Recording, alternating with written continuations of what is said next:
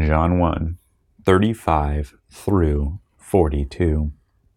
The next day again, John was standing with two of his disciples, and he looked at Jesus as he walked by and said, "Behold, the Lamb of God."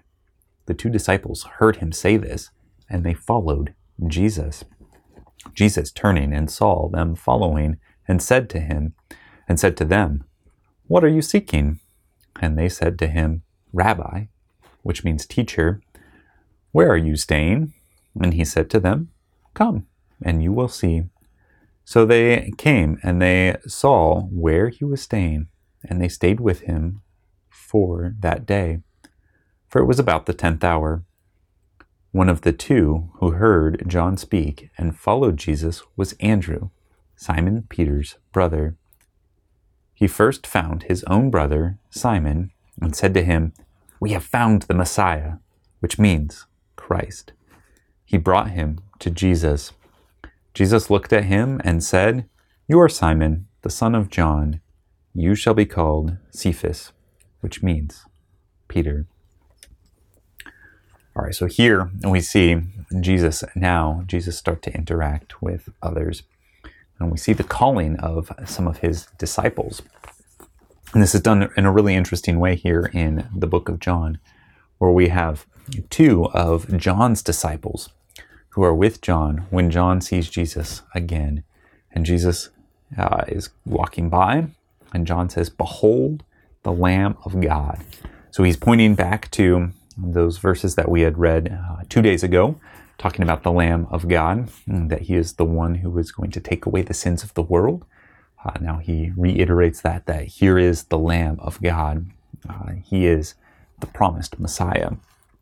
And the disciples who are with John hear John say this again, and they decide that it's time for them to leave John and go and follow this Jesus, because they believe, as we see here at the very end, that they have found the Messiah.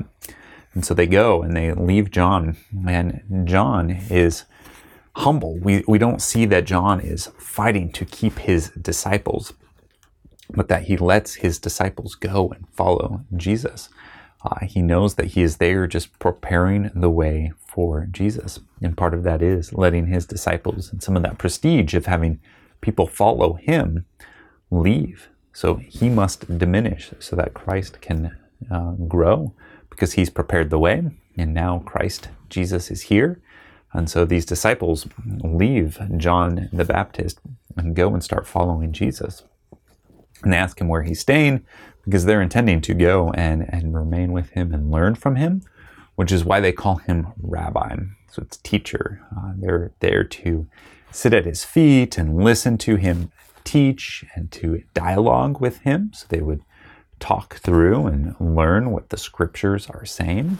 They're hoping that they can learn from him. And he says, come, follow me. You'll see where I'm staying.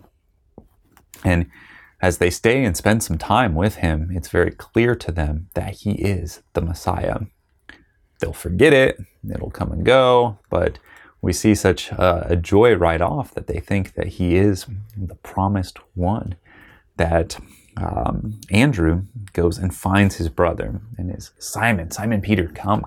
You have to meet this Jesus. We have found the Messiah. We have found the promised one, the one who's been promised since Genesis 3, all the way back at the beginning, right after the fall. He has been promised all the way through, the son of David, the root of Jesse's tree. This is Jesus.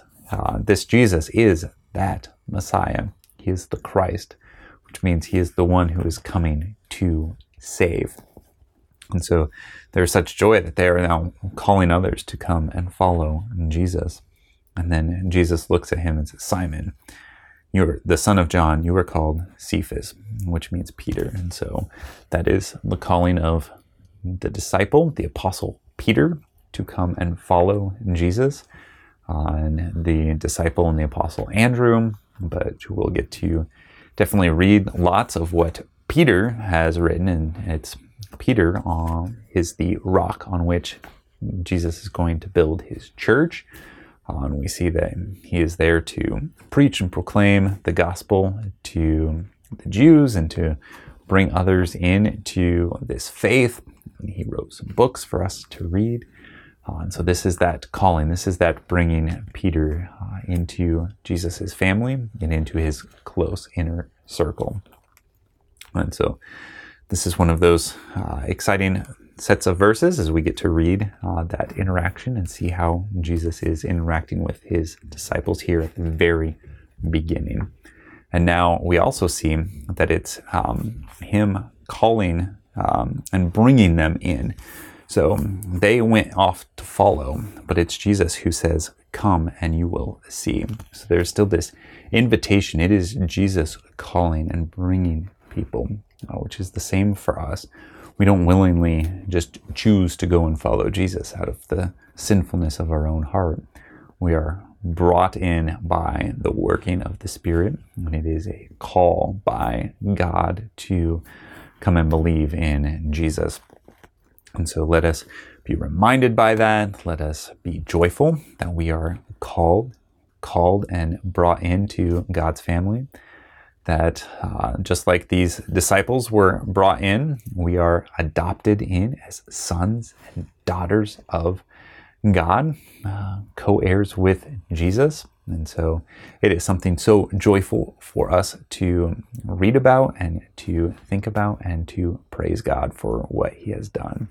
So let's be excited about this, and let's continue to remember to turn to Jesus, follow him, call him that Rabbi, as that teacher, read his word that is recorded for us in the scripture so that we can read and understand it, study it, understand and learn from him, and then follow him, follow his good and perfect laws written for us, and turn from our sins and repent.